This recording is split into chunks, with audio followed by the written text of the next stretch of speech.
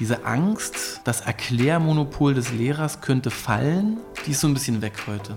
Der Lehrer, was der kann, ist, der kann sich in die Situation des Schülers so gut reinversetzen und der versteht all die Einbahnstraßen, in die der Schüler aus Versehen reinläuft. Das einer künstlichen Intelligenz beizubringen, ist nicht einfach.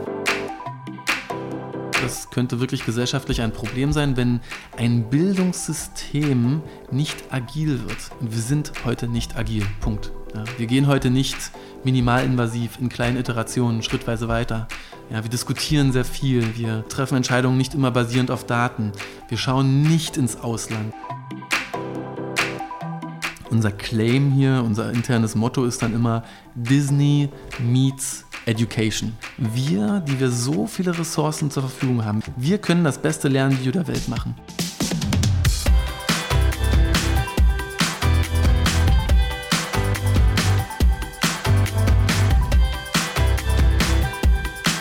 Moin und herzlich willkommen zu einer neuen Folge Tabula Rasa. Ich bin Felix. Und ich bin Jenny. Diese Woche sprechen wir mit Stephan Bayer, dem Gründer von Sofatutor. Stephan ist Veteran der deutschen EdTech-Szene, kann man glaube ich sagen. Er hat Sofatutor bereits 2007 gegründet und heute ist es eines der erfolgreichsten EdTech-Startups. Und eins der wenigen, die in Deutschland richtig groß geworden sind. Mit mehr als 400.000 Nutzerinnen und Nutzern. Sofatutor ist eine Lernplattform, auf der Schüler und Schülerinnen anhand von Videos den Stoff aus allen Schulfächern lernen können. Dazu gibt es dann noch Übungsaufgaben und für die ganz harten Fälle beantworten Lehrerinnen und Lehrer in einem Nachhilfe-Chat die letzten übrig gebliebenen Fragen. Außerdem gibt es auf Sofatutor ein Tool, mit dem Schulen Vertretungsstunden anbieten können. Beim Lehrermangel, den wir heute haben, ziemlich cool. Wir haben in vergangenen Folgen schon viel darüber gesprochen, wie schwierig die Rahmenbedingungen für Bildungsstartups in Deutschland sind und Stephan hat uns erzählt, wie man es eigentlich schafft, sich da durchzunavigieren und ein erfolgreiches EdTech-Unternehmen aufzubauen. Und wir haben ihn natürlich gefragt, sind Lernvideos eigentlich die besseren Lehrkräfte? Nehmt ihr Lehrerinnen und Lehrern in Zukunft die Arbeit weg? Und ohne hier zu viel vorwegzunehmen, ein kleiner Spoiler, ganz so dramatisch ist es natürlich nicht. Wir wollten von ihm auch wissen, was eigentlich ein richtig gutes Lernvideo ausmacht und warum Sofatutor besser ist als die Alternativen, die es auch kostenlos auf YouTube gibt. Und zu guter Letzt haben wir natürlich auch über die EdTech-Szene gesprochen und welche Technologien das Lernen in Zukunft besonders stark verändern werden. Falls ihr euch fragt, ob wir das Interview tatsächlich auf einem grünen Sofa aufgenommen haben, schaut doch mal auf Instagram vorbei. Und jetzt viel Spaß mit Stephan. Viel Spaß! Herzlich willkommen, Stephan. Wir haben uns gefragt, wie warst du eigentlich früher in der Schule? Hast du Nachhilfe gehabt in irgendeinem Fach? Hi. Nee, ich hatte nie Nachhilfe tatsächlich. Ich war ein sehr, sehr fauler Schüler. Selten Hausaufgaben gemacht, oft auch meine Mitschriften nicht wirklich nochmal lesen können, wenn ich sie gebraucht hätte. Und auch immer so am Tag vor der Klassenarbeit war ich dann überrascht, dass was ansteht, weil ich es auch schlecht mitgeschrieben habe. Das heißt, ich musste mir oft Dinge nochmal selbst beibringen und nachholen, viel lesen und bin irgendwie damit so durchgekommen. Hab dann am Ende, war immer happy, wenn es irgendwie so 1,9 Durchschnitt war, ja, dann war ich zufrieden. Und das ist wahrscheinlich Fluch und Segen zugleich, wenn dir Sachen so halbwegs leicht fallen, dann landest du so irgendwie in der Mitte. Ich kann mich noch erinnern, ich habe Physik-Abitur gemacht und stand zu dem Zeitpunkt, ich glaube, auf 3, was so die Punkte angeht, die man da so 2 Jahre vor dem Abitur sammelt. Und dann hatte ich so 2 Wochen schulfrei und musste mich auf diese schriftliche Physikprüfung vorbereiten. Und dann habe ich wirklich 2 Wochen lang Physik gelernt. Und das war so richtig spannend. Das hat mich reingesaugt und ich hatte das Tafelwerk da und das Physikbuch und dann noch vom Stark Verlag Original-Abituraufgaben Physik und danach dachte ich studiere Physik. Das hat so Spaß gemacht. Dann hatte ich da auch eine 1 geschrieben in dem Abitur und dann kam mein Physiklehrer mit stolzer Brust und meinte, Stephan, du musst in die Wissenschaft. Ja. Also ja, mir hat es immer Spaß gemacht, mir Dinge so selbst beizubringen. Gut, dass du dein Abitur nennst. Wir haben nämlich versucht, sehr viel über dich zu lesen und ich zitiere jetzt mal einen Artikel. Zuvor hatte er, also du, die Welt umrundet, war mit Jugendlichen in einem Nachtzug durch Litauen gefahren und mit einem Musical durch Osteuropa getourt. Was war da los? Ja, das spielt so auf aus der Zeit so mitgenommen. Das spielt so auf die Zeit an, die eigentlich so die Schöne in meiner Schulzeit war. Das war immer das, was nach der Schule passiert ist. Ich habe mit 16, 17 mit Freunden zusammen einen Verein gegründet, der sehr viel Fördergelder auch schon akquiriert hat damals. Wir haben uns zur Aufgabe gemacht, gegen Fremdenfeindlichkeit, für Toleranz, für Demokratie Dinge zu machen. An Schulen und nach der Schule. Dabei sind viel so Projektschultage entstanden. Ja, wir sind also zum Schuldirektor gegangen und haben gesagt, Direktor, wir stellen einen Tag lang deine ganze Schule auf den Kopf. Wir bringen 50 Trainer rein und deine 800 Schüler, die können tolle Workshops machen an dem Tag und deine Lehrer müssen gar nichts machen. Und wir machen Trommel-Workshop, Graffiti-Workshop, Comic-Workshop, Rollenspiele rund um das Thema Xenophobie, Angst vor dem Fremden, Demokratiebildung. Dafür gab es in den späten 90ern, frühen 2000ern dicke, fette Fördergelder. Wir waren ganz stolz, wir waren 17 Jahre alt und haben schon 250.000 Euro Fördergelder akquiriert und durchgebracht in so Projekten. Und das war eigentlich so, wofür ich damals gebrannt habe, neben so Musik machen, in einer Band spielen, Theatergruppe und solchen Sachen. Was ich da eigentlich so gelernt habe, war, ich habe eine Idee, und ich suche jetzt die Leute zusammen, die umsetzen mit mir. Ich besorge das Geld und dann mache ich das, dann dokumentiere ich das, dann mache ich das Nächste. Und so sind eben Projekte entstanden wie ein Straßenzirkus, ein Wanderstraßenzirkus mit Jugendlichen. Ja, wir hatten 6 VW-Busse einen ganzen Sommer in Ostdeutschland und sind von Stadt zu Stadt getourt. Und diese Jugendlichen kamen auch aus ganz Europa, hatten den ganzen Sommer eben Zeit. Und wir hatten so professionelle Artistik-Trainer, haben Feuerspucken gemacht, Trommeln, irgendwelche Paar-Artistik. Alles auch so rund um das Thema wieder Rassismus, Toleranz, Fremdenfeindlichkeit. Und natürlich auch wieder dick gefördert durch so Stiftungen und EU. Und das waren so Momente, für die ich so gelebt habe. Ja. Geh los, mach mit Leuten ein cooles Projekt, hab eine gute Zeit, mach was Sinnvolles. Und das hat mir aber irgendwie auch gezeigt, was Unternehmertum ist, auch wenn das alles in diesem ganzen NGO-Kontext damals passierte. Du hast nach diesem Engagement, nach deinem Abitur, hast du dann studiert und danach direkt Sofa-Tutor gegründet. Wir haben auch über die Geschichte gelesen, nämlich, dass du selber gerade gelernt hast und irgendwie eine neue Kamera hattest und so ein bisschen überlegt hast, ich muss jetzt eigentlich mich auf eine Klausur vorbereiten, aber ich habe hier meine neue Kamera, eigentlich würde ich mich damit lieber beschäftigen und dann auf die Idee gekommen bist, hey, ich bereite jetzt einfach ein Lernvideo zu dem Stoff vor, den ich eigentlich gerade selber lernen muss. War das wirklich der Ausgangspunkt dann für Sofa-Tutor? Und wie ging es danach weiter? Ja, die Geschichte habe ich über die Jahre schon ein paar Mal erzählt, genau. Es gibt da in mir noch eine Seite, ich liebe Film, ja, ich schaue extrem gern Filme, ich kann 3 Kinofilme hintereinander schauen. Berlinale ist gestern gestartet. Berlinale läuft gerade, genau. Wenn ich nicht gerade so unter Wasser wäre hier mit Sofa-Tutor, dann würde ich auch mehr hingehen. So muss ich dann doch oft eben eher schauen, dass ich es dann irgendwie zu Hause sehe, was mich interessiert, aber ich schaue gern Film und ich hatte auch immer Spaß dran, Film zu machen. Im Kleinen, mit der Videokamera, später dann mit der Handykamera. Also wenn du mir eine Kamera gibst, dann fange ich halt an, damit rumzuspielen. In der Schulzeit habe ich oft gesagt, so weil ich immer auch ein bisschen schüchtern war, statt dem Kurzvortrag vor der Klasse kann ich nicht lieber ein Video machen. Ja? Und dann habe ich so eine Serie mal gemacht, so Zeitzeugen des Holocaust interviewt, ja? Und habe dann Jahre später erfahren, die wurden immer noch an meinem alten Gymnasium im Geschichtsunterricht gezeigt, ja, weil das eben der ehemalige Schüler ist. Und Knetanimationen, richtige Animationen, Bluescreen, Greenscreen-Sachen. Also mir hat es immer Spaß gemacht, mit einem Schnittsystem zu arbeiten, Sachen zu animieren oder im Realbild und immer nur als Hobby. Aber es gab eben so einen Tag, als ich für so eine BWL-Mathematik-Klausur lernen musste, saß da in meinem 10 Quadratmeter Studenten-WG-Zimmer in Berlin-Friedrichshain und es kam eben eine neue Kamera, auch so eine Hobby-Kamera und ich packe die aus, ich unboxe die, würde man heute sagen, fange an mit der zu spielen und merke, wie ich anfange zu prokrastinieren, wie ich eigentlich Mathe lernen muss, aber eigentlich mit der Kamera spiele und sage mir dann, hey, jetzt versuch doch mal einzufangen, was du hier gerade auf deiner weißen Schreibunterlage aufschreibst und mach einen Film draus. Und das ist heute eben so trivial, dass man seine Schreibunterlage filmt und dann ein Edding was auf Papier malt und jemand dazu spricht, aber das war damals halt, das gab es nicht. Dieses Videoformat gab es nicht. Und YouTube war ganz neu, das war 2007 im Sommer, ja, da war YouTube komplett unreguliert. Wir sind auf Studentenpartys gewesen und haben gesagt, Alter, ich gucke gerade alle Musikvideos der 90er Jahre.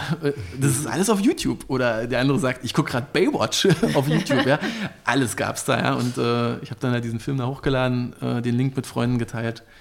Und dann am nächsten Tag habe ich die Schulterklopfer bekommen und Leute haben gesagt, cool, Mann, das hat mir echt geholfen. Ja. Und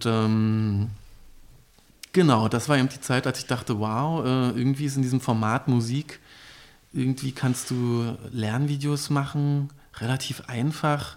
Irgendwie bräuchte es eine Plattform, die ist nicht so chaotisch und so ablenkend wie YouTube. Ja, und so kam dann die Idee zu Sofatutor.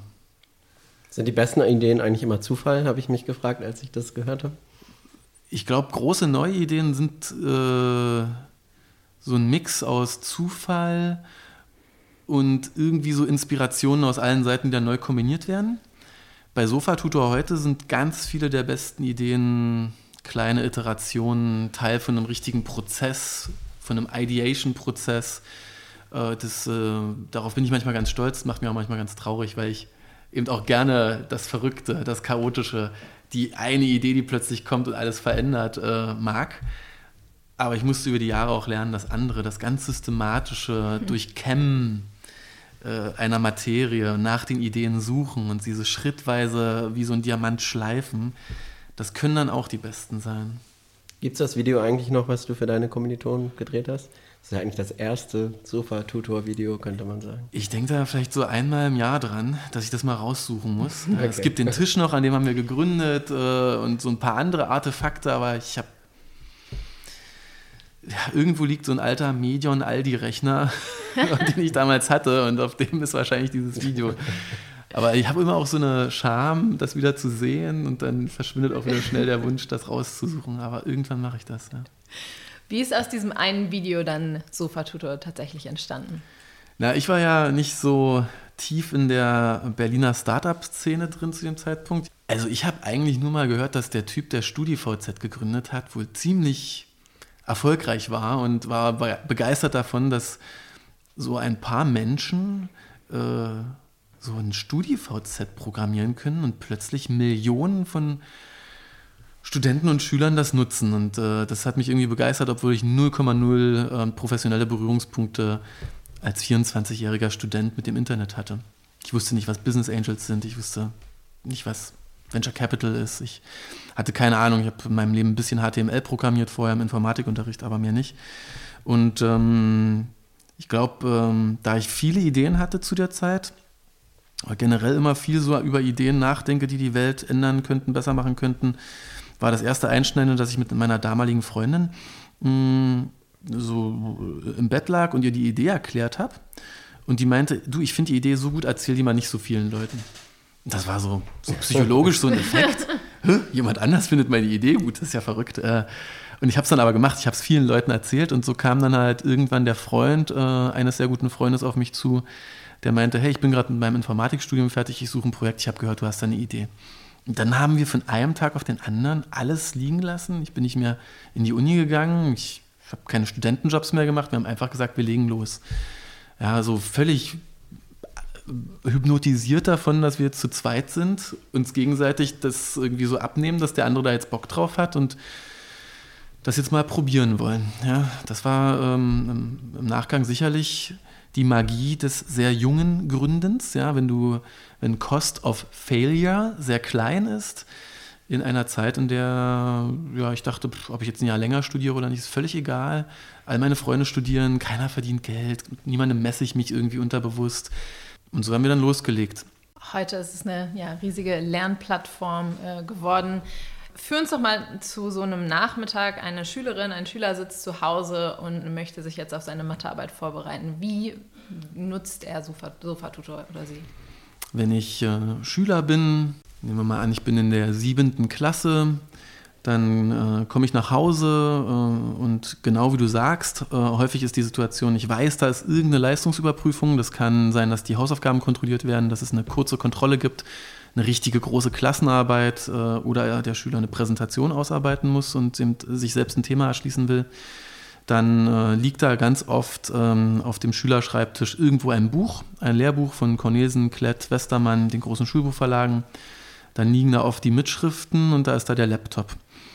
Und dann gehe ich als Schüler entweder direkt auf Sofatutor, gebe etwas in den Suchschlitz ein oder ich lande dann über eine Google-Suche meistens auch bei Sofatutor. Das passiert den meisten. Und klicke mich dann durch Sofatutor durch. Das ist eine große Herausforderung für die Sofatutor-Lernplattform, in 3 Klicks zu dem richtigen Inhalt zu finden. Ja, entweder ich sage, ich bin in Klasse 5, ich habe ein Thema in Geometrie und dann muss es aber auch schon relativ schnell gefiltert sein. Oder ich gebe den Suchbegriff einfach ein. Ich bin in der 7. Klasse und wir haben gerade lineare Funktionen. Dann tippe ich lineare Funktionen in den Suchschlitz ein und dann muss auch klar sein, dass ich schnell zu dem richtigen Inhalt finde. Das ist für uns total wichtig, weil es liegt ja in der Natur des Lerners, dass er nicht weiß, was er nicht weiß. Dass er selbst ja immer an der Grenze seines Wissens, an dieser Frontier, an dieser neuen Front sich nach vorne arbeitet und sich nicht komplett verorten kann im Universum all des Wissens, das er mal aufnehmen wird. Und deswegen ist das Navigationsthema das Wichtige. Ich lande dann als Schüler eben auf der Sofatutor-Plattform im Herzen, im Kern des Ganzen. Das ist die, wie wir sie nennen, die Video-Page. Da finde ich dann also ein 4- bis 6-minütiges Lernvideo zu einem kleinen Mini-Thema aus dem Lehrplan. Das typische Video von Sofatutor fängt mit einer Geschichte an. Unsere Heldin, unser Held kollidiert in ein alltägliches Problem hinein. Das kann eine Fabelgeschichte sein, das kann Fantasy sein, das kann irgendeine Slapstick-Geschichte sein, eine Anlehnung an was Reales, aber es sind meistens eben Trickfilme. Und aus dieser Geschichte heraus entwickeln wir dann die Theorie, erklären die Theorie und wenden die dann am Beispiel unserer Heldin an. Und am Ende gibt es einen Witz. Ja, der Witz ist dann immer noch so der kleine Wortwitz, Slapstick-Witz, das ist ganz unterschiedlich. Irgendwas, was dich nochmal zum Lächeln bringt. So, du schaust diesen Film und danach gehst du in den Üben-Teil. Du übst anhand von interaktiven Aufgaben bei Sofatutor. Du dragst und droppst Dinge, beschriftest Dinge, füllst Lückentexte aus, hörst dir Audiodateien an, bewegst 3D-Elemente hin und her, hast Paare, die du zuordnen musst, beschriftest Bilder, markierst Dinge in Bildern, kannst das Ganze auf deinem Smartphone machen, auf deinem Tablet, auf deinem Laptop. Und wenn du willst, kannst du das Ganze aber auch offline machen. Dann druckst du Arbeitsblätter aus und nimmst einfach deinen Kuli, deinen Füller, deinen Bleistift und machst das Ganze auf Papier, in Handschrift, so wie du ja auch auf Papier in Handschrift immer noch Klassenarbeiten und Kurzkontrollen schreibst. Und wenn du irgendwo stecken bleibst, ja, wenn du irgendwo nicht weiter weißt, wenn du im Video was nicht verstanden hast, wenn du bei einer Aufgabe stecken bleibst, dann gibt es den Hausaufgaben-Chat.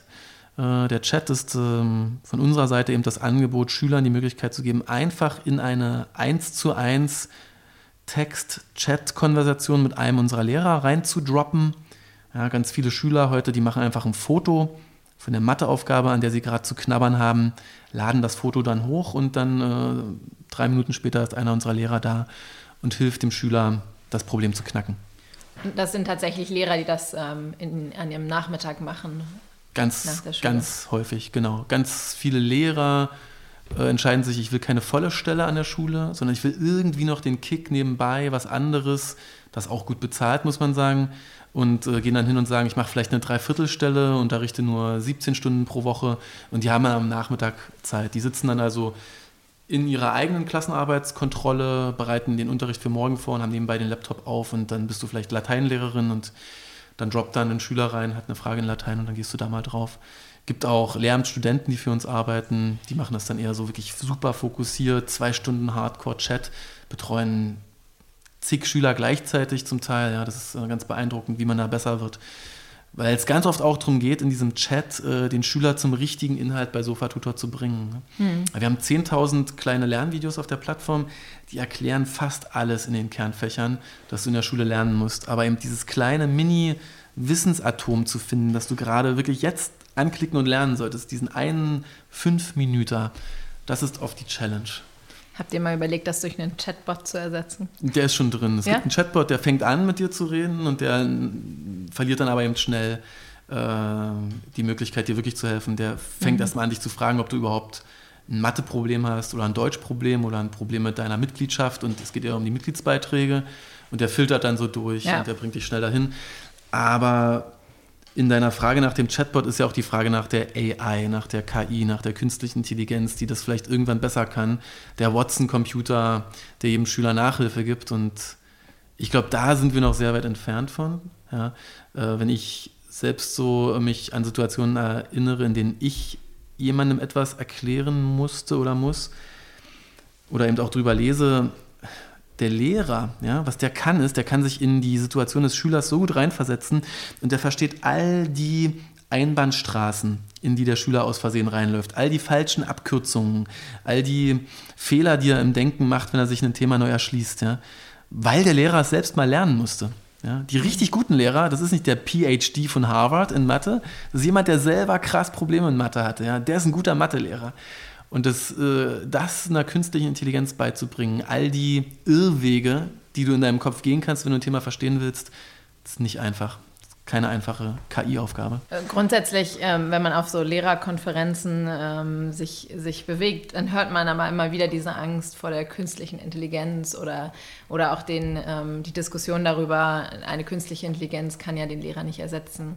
Wie seid ihr damit konfrontiert? Die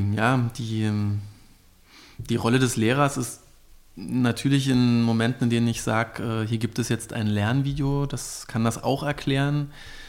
Hier gibt es Übungen, die geben die dir Tipps, wenn du nicht weiter weißt, und die korrigieren sich auch von allein. Die Rolle des Lehrers stellt sich dann natürlich die Frage, was ist die in Zukunft? Ja? Und wir haben über die Jahre da ganz klar eine Entwicklung gesehen. Ich kann mich noch erinnern, in den ersten Jahren, da haben Lehrerinnen und Lehrer häufiger mal zu mir gesagt, Stephan, was du machst, macht mir Angst. Was mache ich denn in der Stunde dann, wenn ich nicht mehr erklären muss? Und über die Jahre haben Lehrer gesehen, ja, das Lernvideo, das ist ein kleiner Baustein, ja, das ist Teil des Medienmix. Ob ich heute das Schulbuch oder morgen das Lehrbuch oder morgen das Lernvideo zeige, das macht den Unterricht ein gutes Stück besser, aber das cancelt mich als Lehrer nie aus dieser Gleichung guter Unterricht raus. Ja. Schule bleibt immer ein soziales Event und der Lehrer, der diesen Lernprozess coacht und begleitet, wichtiger denn je in so viel Heterogenität, die wir heute haben, was Lehrmedien angeht. Insofern glaube ich, es gibt immer noch Lehrer, die sagen, mir ist das total wichtig, dass ich das auch selbst erkläre. Und ich glaube, das hat irgendwo auch noch eine Berechtigung. Ja? Ich will einfach gruppendynamisch schon häufiger mal der sein, der auch mal sagt, ich kann das, ich erkläre euch das. Es gibt auch viele Lehrer, die schauen unsere Videos, um sich selbst vorzubereiten auf ihre eigene Erklärung. Ja. Zeigen dann nicht unser Video, sondern performen das im Grunde nach. Ja. Und ich finde das auch okay. Ne? Ich finde diese Angst, das Erklärmonopol des Lehrers könnte fallen, die ist so ein bisschen weg heute. Ja, ich glaube, viele haben das begriffen. Und ich würde mich manchmal auch freuen, wenn das in den Gewerkschaften eben auch wirklich ankommt. Ja, da ist das manchmal noch ein Thema. Aber es ist über die letzten, ich mache das jetzt ja auch schon seit 12 Jahren, ist ganz anders geworden, als es zu Beginn war. Mich würde an der Stelle dann nochmal interessieren, du hast gerade schon ein paar Elemente genannt, aber was macht eigentlich ein wirklich gutes Lernvideo aus? Das sind so die 2, 3 wichtigsten Dinge, die das auszeichnen. Da könnte ich jetzt 90 Minuten Gastvorlesung zum Thema Instructional Design halten. Im Kern sollte, wie ich finde, ein gutes Erklärvideo schülernah sein. Das bedeutet, es setzt immer voraus, du weißt was nicht. Und du hast wenig Vorwissen und es bringt dich innerhalb von x Minuten von ich weiß es nicht zu ich weiß es. Es sollte von der Länge her der Aufmerksamkeitsspanne des Schülers entsprechen. Ja, so Daumenregel bei uns ist je Klassenstufe 1 Minute mehr. Ja, 3. Klasse 3 Minuten, 5. Klasse 5 Minuten. Und je komplexer die Themen werden, desto länger kann ein Film auch werden, aber du solltest irgendwo nach einer Viertelstunde auch fertig sein mit dem Thema, wenn du jetzt die Kurvendiskussion für Leistungskurs Mathe im Abitur erklärst. Jetzt wird es Sofa-Tutor-spezifisch. Ja, was sind so unsere Glaubenssätze? Ich glaube, es sollte Story haben und die sollte aber nicht zu kompliziert sein. Schnell rein in die Story und das Ganze irgendwie verknüpfen mit einem Geschichtselement. So wie wir als Steinzeitmenschen am Feuer eben auch über Geschichten gelernt haben und darüber Werte, Fakten, wichtige Erfahrungen transportiert haben. So kann auch Mathematik funktionieren und ich erlebe das eben ganz oft, ja, dass wir beispielsweise einen Film haben, 2 Yetis schieben ihren Schlitten einen steilen Hang im Himalaya, Schnee, ja, Schneehang nach oben, ja. Oh, und die schnaufen und sind kaputt und denken, warum ist das hier so steil und was ist eigentlich steil? Ja, was ist eigentlich der Anstieg einer linearen Geraden? Und dann gehen wir in das Koordinatensystem, errechnen den Anstieg. und verstehen erstmal Delta X, Delta Y, wie entsteht denn eigentlich, ne? Ihr als die sich mit Investitionen und digitalen Geschäftsmodellen beschäftigen, denkt viel in Anstiegen. Wie errechnet man denn sowas, ja? Und hier im Team, ja, wenn so ein Film dann eben gefeiert wird und released wird, wissen auch Jahre später noch, Anstieg, ach ja, Anstieg, das war das mit den 2 Yetis. Und das finde ich geil.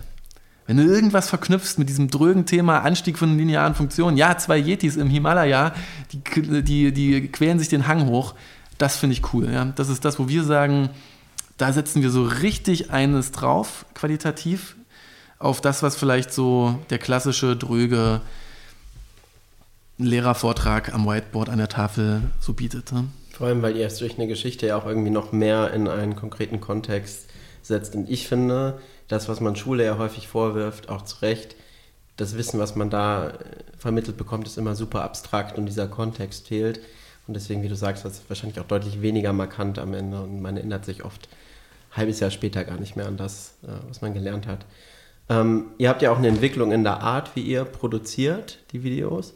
Wir hatten gesehen im Vorfeld, von früher hattet ihr so eine Top-Down-Kamera und habt viel selber gezeichnet. Heute macht ihr wirklich Animationsvideos.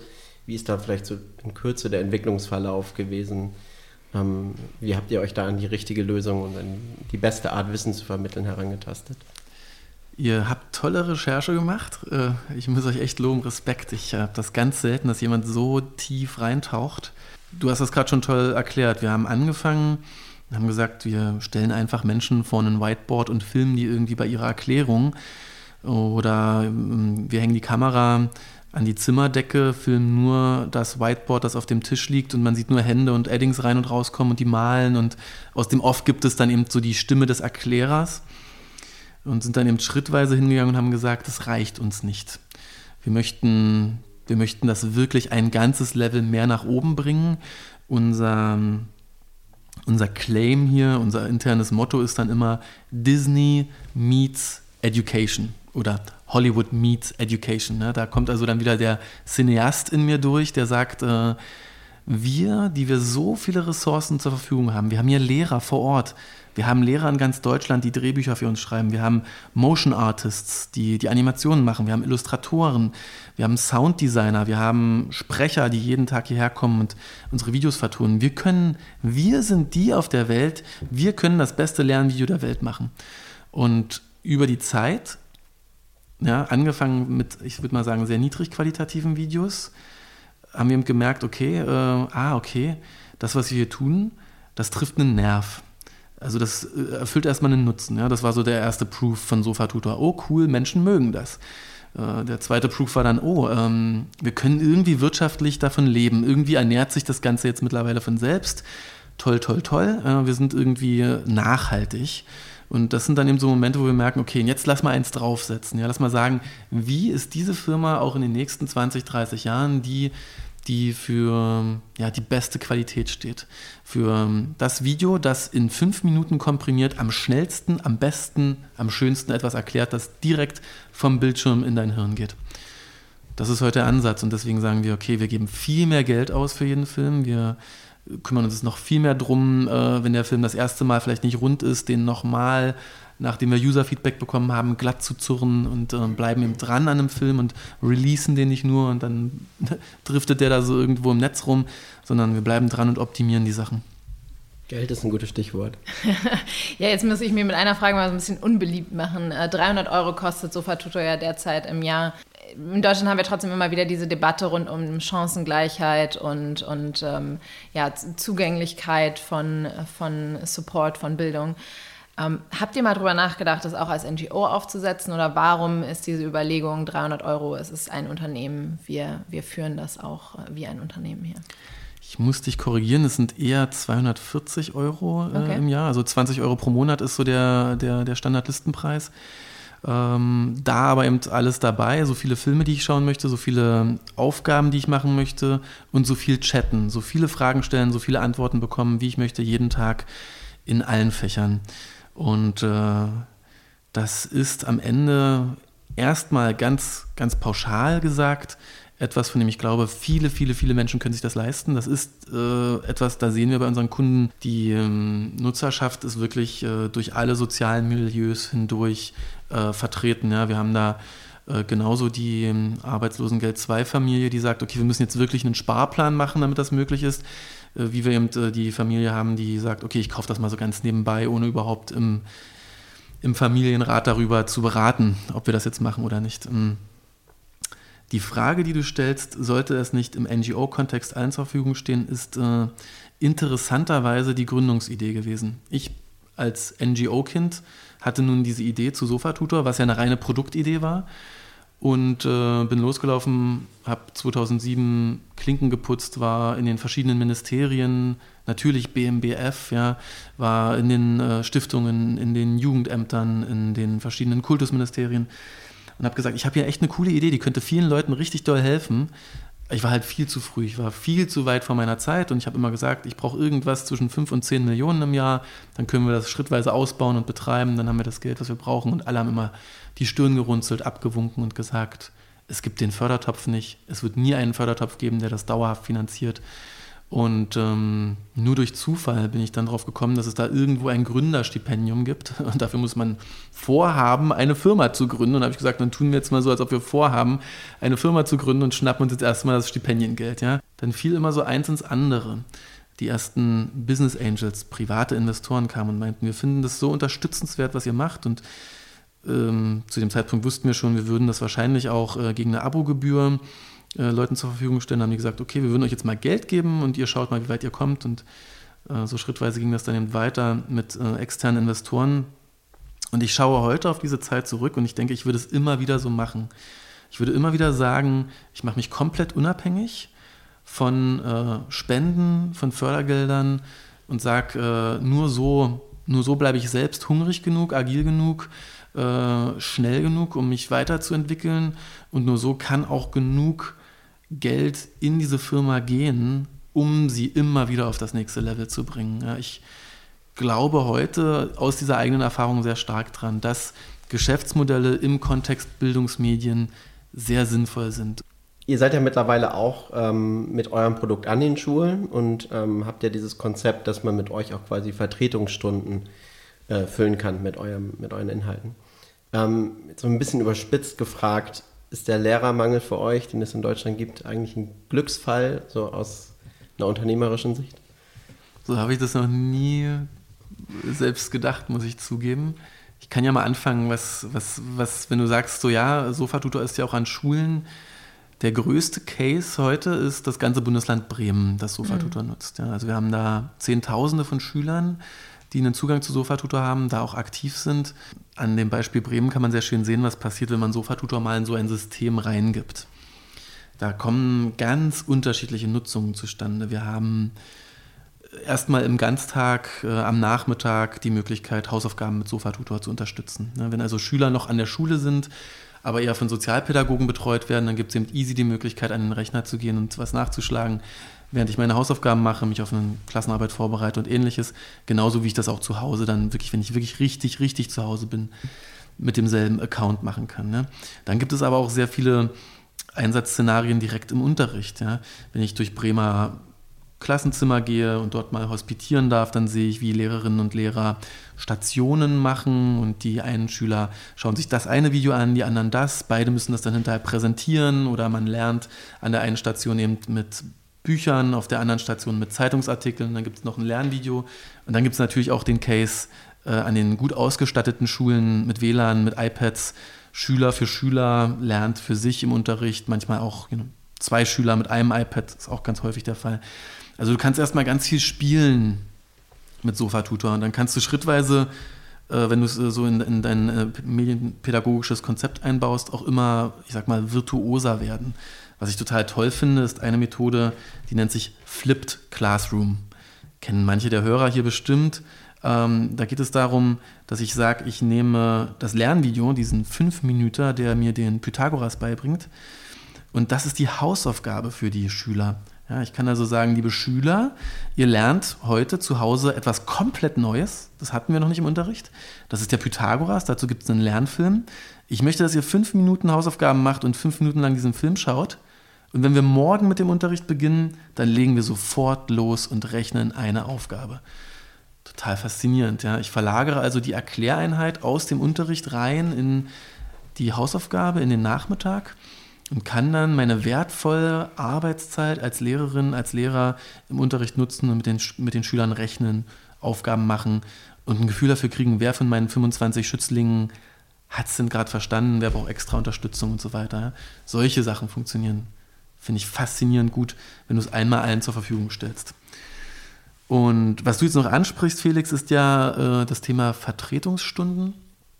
Da geht es darum, dass wir hingehen und sagen, was passiert denn heute, wenn eine Mathematiklehrerin krank wird und niemand da ist, der den Mathematikunterricht fachgerecht vertreten kann. Na, dann gehe ich entweder hin und es ist reine Beschäftigungszeit, jeder macht, was er möchte, ein Lehrer beaufsichtigt. Und wir haben gesagt, hey, warum lernt ihr in dieser einen Stunde nicht mit einem Sofatutor-Lernvideo samt den Sofatutor-Arbeitsblättern oder den Übungen und kommt wirklich in Mathematik ein Stückchen weiter voran? Das ist nicht so gut wie eine echte Mathematikstunde von einer echten Mathematiklehrerin, aber es ist auch besser als gar keine Mathematikstunde. Und so pragmatisch gehen wir da eben momentan in Sachsen-Anhalt mit Schulen vor und unterstützen Lehrerinnen und Lehrer dabei, wenn sie nicht vom Fach sind, eine fachgerechte Vertretungsstunde zu machen. Wie schwierig war es für euch, an Schulen und an die Länder zu verkaufen? Das ist ja man könnte sagen, ein Ökosystem, das sich gerade erst neu formiert. Die Welt, die wir da vorfinden, immer noch, ist ja sehr, sehr schulbuchzentriert. Das heißt, Schulen, die Fachkolleginnen in den Schulen, die entscheiden sehr autark, sehr unabhängig voneinander. Sind wir eine Schule, die mit Klett arbeitet oder mit Cornelsen? Sind wir ein Französischkollegium, das mit dem Klett- oder Französischbuch arbeitet und dann bestellt man Klassensätze, empfiehlt Eltern, bestimmte Lehrbücher zu kaufen, die Arbeitshefte dazu. Und es gibt Vertriebler, Schulberater der verschiedenen Schulbuchverlage, die fahren von Schule zu Schule und die treffen da halt regelmäßig das Kollegium und stellen die neuen Bücher vor. Und entsprechend gehen wir jetzt hin und sagen, hey, ihr könnt das machen, ihr könnt aber auch stattdessen mit Sofatutor lehren, ihr könnt auch Sofatutor on top als Ergänzung nutzen und wir müssen mal schauen, wie wir das finanzieren, weil für Digitales gibt es eben noch nicht so richtig Budgets. Insofern ist das immer eine Herausforderung. Es gibt das klassische Schulbuchbudget und das ist auch gelernt. Schule kauft Bücher, Bücher gehören Schule und jetzt plötzlich kommt da jemand und sagt, ich habe da so ein Mietmodell, ja, eine jährlich sich erneuernde Mitgliedschaft für die Zugänge und das ist dann schon erstmal was ganz anderes für den örtlichen Kämmerer, für den Schulträger, für die Schule erst recht, ja, und stellt uns da entsprechend vor Herausforderungen, das erklären zu wollen und dann eben auch den sogenannten, englisch jetzt genannten Procurement-Prozess, also den Kaufprozess irgendwie abzubilden. Wie geht es jetzt weiter mit Sofatutor? Wollt ihr weiterhin auch viel an Schulen verkaufen oder eher euch auf den Privatsektor fokussieren? Läuft das parallel? Was ist euer Ansatz da? Für uns ist das eigentlich in den nächsten Jahren eine artifizielle Wand zwischen dem, was am Vormittag passiert und dem, was am Nachmittag passiert, die irgendwie wegfallen wird. Wir haben heute eben eine Welt, in der lese ich am Vormittag im Schulbuch und am Nachmittag bin ich im Internet unterwegs und google meine Hausaufgaben, kaufe mir vielleicht nochmal so eine extra Büchlein, das heißt dann Mathe für Dummies, 4. bis 8. Klasse einfach erklärt oder geh mal zur Nachhilfe. Und wir glauben, dass diese zwei Seiten, ja, ich lerne am Vormittag, ich lerne am Nachmittag, dass die viel mehr miteinander verknüpft werden in den nächsten Jahren und reagieren eben auch darauf. Ja. Wir sind als Team, als Produkt, als ja auch Organisation und Firma über die Jahre groß geworden, weil wir dorthin gegangen sind, wo Menschen bereit waren, für uns Geld auszugeben, das Produkt toll fanden und gesagt haben, ich zahle 20 € im Monat. Und merken aber jetzt, jeden Tag ruft hier eine Schule an und sagt, wir würden gerne mal die Preisliste haben. Lehrer melden sich an, nutzen Sofatutor, Schulträger melden sich, ganze Bundesländer melden sich und wir müssen eben darauf reagieren, ne? Weil wir es eben geschafft haben, über die Jahre so viele Inhalte aufzubauen und da eben schon ein System zu haben, das sich schrittweise finanziert. Diese Inhalte sind eben nicht nur am Nachmittag sinnvoll einzusetzen, sondern auch am Vormittag. Insofern ist es für uns ein schrittweises sich öffnen rein in dieses neue Ökosystem von dem wir eigentlich immer dachten, das ist die ursprüngliche Idee von Sofatutor. Ja? Die ursprüngliche Idee war, ich gehe zum Bildungsministerium, zum Kultusministerium und sage, ich will das für alle Schüler Deutschland. Ja? Und so langsam kommen wir dahin. Stichwort Zukunft, du hast eben Klett und Cornelsen angesprochen. Wie oft haben die denn schon angerufen und wollten euch kaufen eigentlich? Das ist kein Geheimnis, dass der Cornelsen Schulbuchverlag auch beteiligt ist an Sofatutor. Niedriger einstelliger oder hoher einstelliger, aber dennoch sehr niedriger Prozentsatz, muss man sagen. Ja.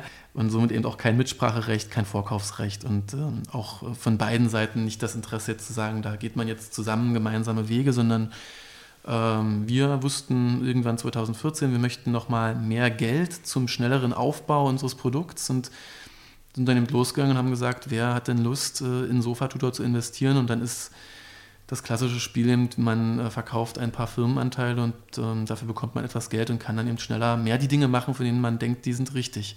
Heute würde ich sagen, Klett, Cornelsen, Westermann, wir kennen uns, wir respektieren uns. Das sind natürlich Firmen von ganz unterschiedlicher Größe im Vergleich zu uns, ja. Aber ja, man stellt sich schon die Frage, wird in Zukunft noch ein Cornelsen oder Klett oder Westermann Buch benötigt? Auch die Schulbuchverlage arbeiten natürlich an solchen Lösungen. Kann so eine Lernplattform wie Sofatutor es schaffen, wirklich flächendeckend am Vormittag eingesetzt zu werden? Ne? Das werden die nächsten 10 Jahre zeigen. Ja, zumal die anderen Marken ja bei den Lehrkräften schon bekannt sind. Das sind Formate und Namen, die sie schon seit Jahren, Jahrzehnten nutzen. Ja, das sind natürlich auch tolle Marken, ja, die klingen jetzt nicht so nach lehn dich zurück auf dem Sofa und lern ganz faul, ja. Solche Namen, solche Brand-Entscheidungen, die trifft man dann so als Mitte-20-jähriger Student mal und dann heißt man eben Sofatutor. Wird es ein Rebranding geben? Nein, ich glaube nicht. Nein, dafür das macht es auch zu viel Spaß mit der Marke. Das ist eben eine ganz spannende Zeit, in der wir gerade sind. Ja? Also werden diese Oligopole oder wird dieses Lehrbuch-Oligopol in 10 Jahren noch existieren oder wird durch die Digitalisierung nicht eine Vielfalt von Lehrmedien Lehrern und Schülern zur Verfügung stehen, die automatisch dazu führt, dass Lehrer auch abwandern und sagen, ich probiere was anderes. Ich will jetzt gar nicht sagen, dass dann alle Sofatutor machen, sondern es gibt ja YouTube, es gibt Open Educational Resources. Ist ja das Schöne dran, dass wir alle heute in unserem Studierzimmerchen was starten können, was morgen von Millionen Menschen genutzt wird. Und das ist bestimmt eine Riesenchance für uns als Gesellschaft. Es hat für den Lehrer mindestens einen Nachteil, nämlich Orientierung. Wenn ich heute weiß, da gibt es diese Suite an Produkten, dieses Set an Produkten für meinen Englischunterricht und die kommen alle irgendwie aus einem Verlag, aus einer Hand, dann muss ich morgen eben überlegen, nutze ich mal das Arbeitsblatt von der einen Plattform, zeige ich das Video von der anderen Plattform, wie kommt das alles auf meinem Lernmanagementsystem zustande und ich brauche als Lehrer einen ganz neuen Skill, nämlich den Skill, navigieren zu können zwischen all den verschiedenen Lehrmedien, die mir zur Verfügung stehen. Du bist ja nun schon tatsächlich Veteran der EdTech-Szene in Deutschland, kann man vielleicht sagen. Wie blickst du heute auf die Szene? Was sind so die Fortschritte, die in den letzten Jahren gemacht wurden? Es war ja durchaus ein etwas langsamerer Start, als es in anderen Ländern der Fall war. Also das erste Gefühl, das mir in den Kopf kommt, ist Dankbarkeit.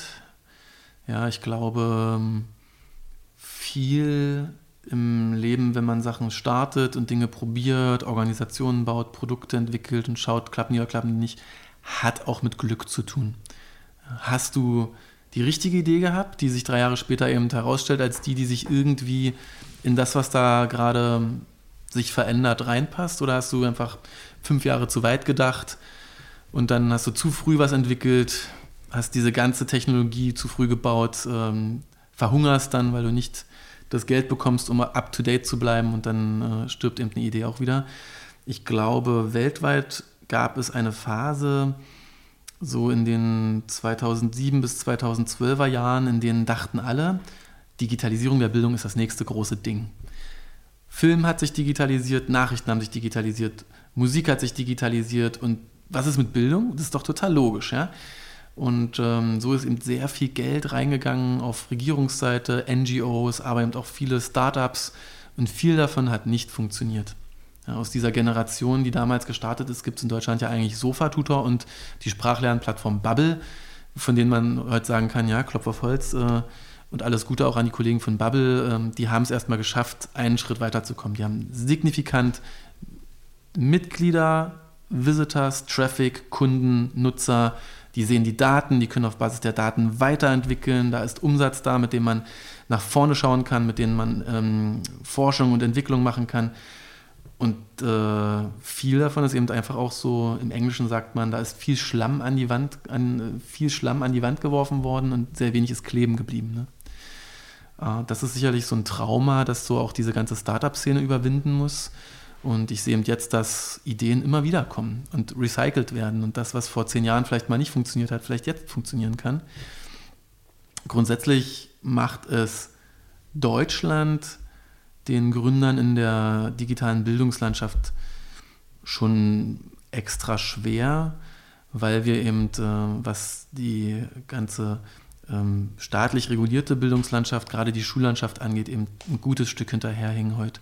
Hinter allein schon unseren Nachbarländern, Holland, Frankreich, England auch, und dann noch viel mehr hinterherhängen, was die großen Industrienationen angeht. Ja.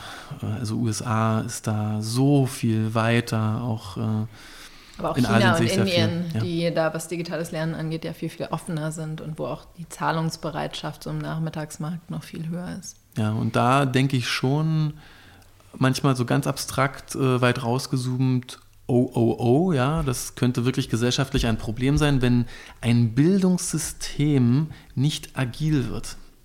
Und wir sind heute nicht agil, Punkt. Ja, wir gehen heute nicht minimalinvasiv in kleinen Iterationen schrittweise weiter. Ja, wir diskutieren sehr viel, wir treffen Entscheidungen nicht immer basierend auf Daten. Wir schauen nicht ins Ausland. Ja, ich fände das toll, wenn ich Kultusministerien in Busse einladen könnte, in unsere Nachbarländer fahren dürfte, wenn wir ab und zu mal in andere Länder fliegen. Denn wenn man das mal historisch einordnet, dann gab es vor 10 Jahren durchaus eine Phase, in der haben alle irgendwie angefangen, ihr Bildungssystem zu digitalisieren. Und natürlich haben viele Länder auch Fehler gemacht. Wir haben eher generell wenig gemacht. 10 Jahre später können wir von all diesen Fehlern lernen. Ja, wir sehen, was für Fehler gemacht wurden und wir sehen, was funktioniert und wir können uns jetzt die besten Sachen rauspicken und die Wahrscheinlichkeit, dass wir wieder Fehler machen, die ist nicht so groß. Und das fände ich so cool, ja, wenn wir mehr schauen, was hat andere Systeme besser gemacht und dann auch versuchen, das, was wir heute als System haben, beweglich zu machen, veränderbar zu machen, agil zu machen und da einfach erstmal Räume schaffen, in denen Dinge probiert werden dürfen. Ne? Fällt dir da spontan ein Beispiel für ein, was du gerne umsetzen würdest in Deutschland? Also ich finde, okay, du sprichst jetzt mit jemandem, der, weißt du, ich kann beide Seiten. Ich kann mir vorstellen, was ist in 10 Jahren richtig cool. Ich denke aber auch ganz oft, was muss eigentlich erstmal heute gemacht werden, damit es ein Stückchen weiter vorangeht. Ja? Jeder Lehrer sollte erstmal eine E-Mail-Adresse haben, die seine berufliche E-Mail-Adresse ist. Ja? Absurd. Ja, jeder Schüler sollte eine E-Mail-Adresse haben, die nicht seine private ist, um irgendwie die Daten zu sichern. Wir sollten ein ID-Management-System für alle Schüler haben, sodass wir überhaupt sehen, wer ist online und was kann der dann alles, wohin kann der zugreifen. Wir sollten ein Lernmanagementsystem haben, in dem jeder Schüler online kommunizieren kann mit seinen Klassenkameraden und seinen Lehrern. Das alles ist noch 10 Jahre Arbeit für Deutschland und längst Status quo in vielen anderen Ländern.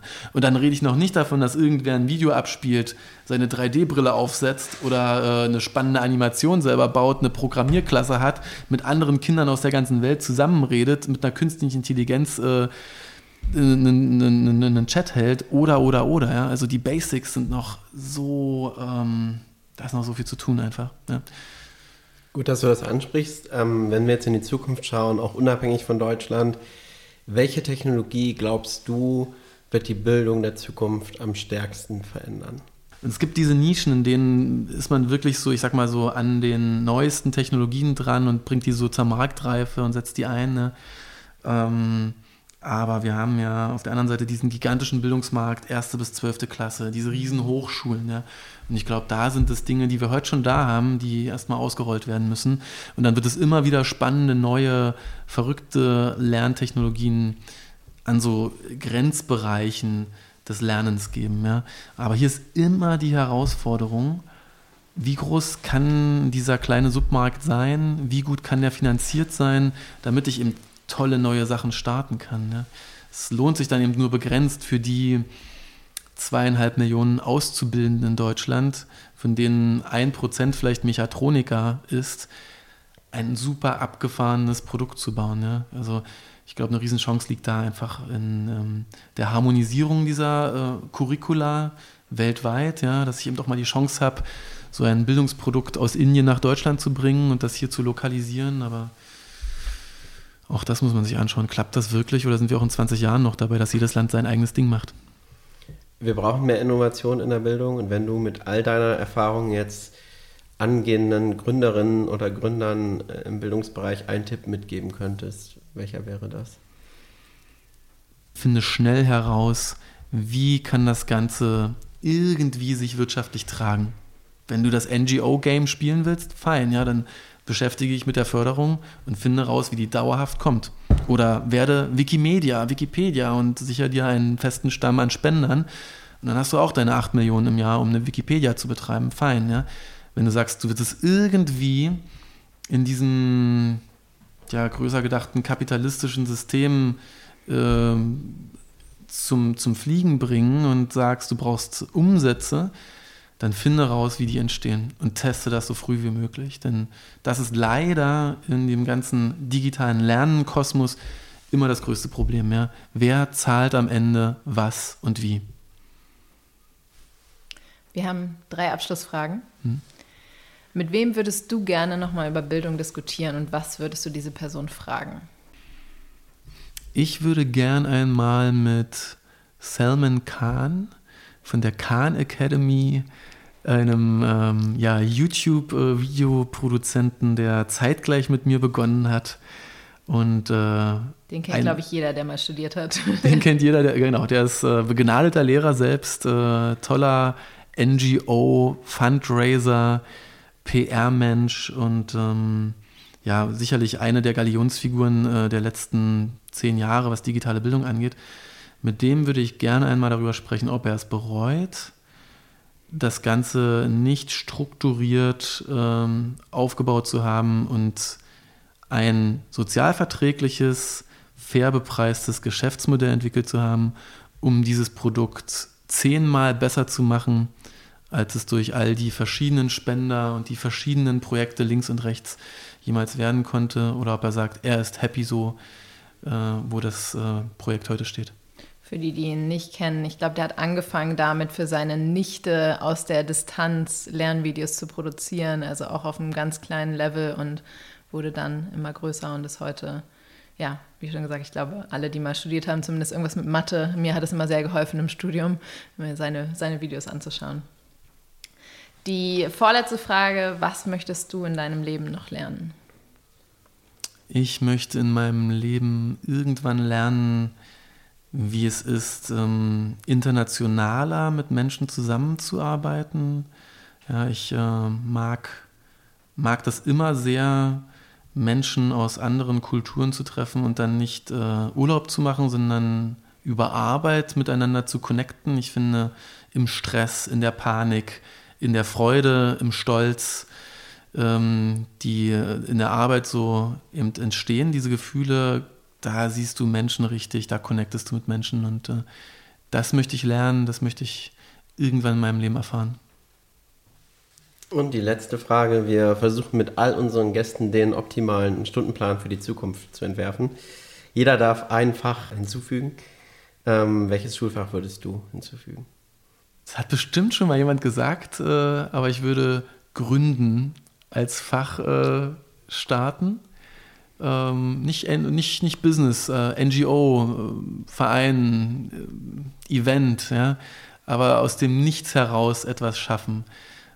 Schülerfirmen gibt es da schon jede Menge Planspiele, aber dafür ein Curriculum, gut ausgebildete Lehrer, das finde ich super. Ich glaube, das hat ganz, ganz viele gute Nebeneffekte.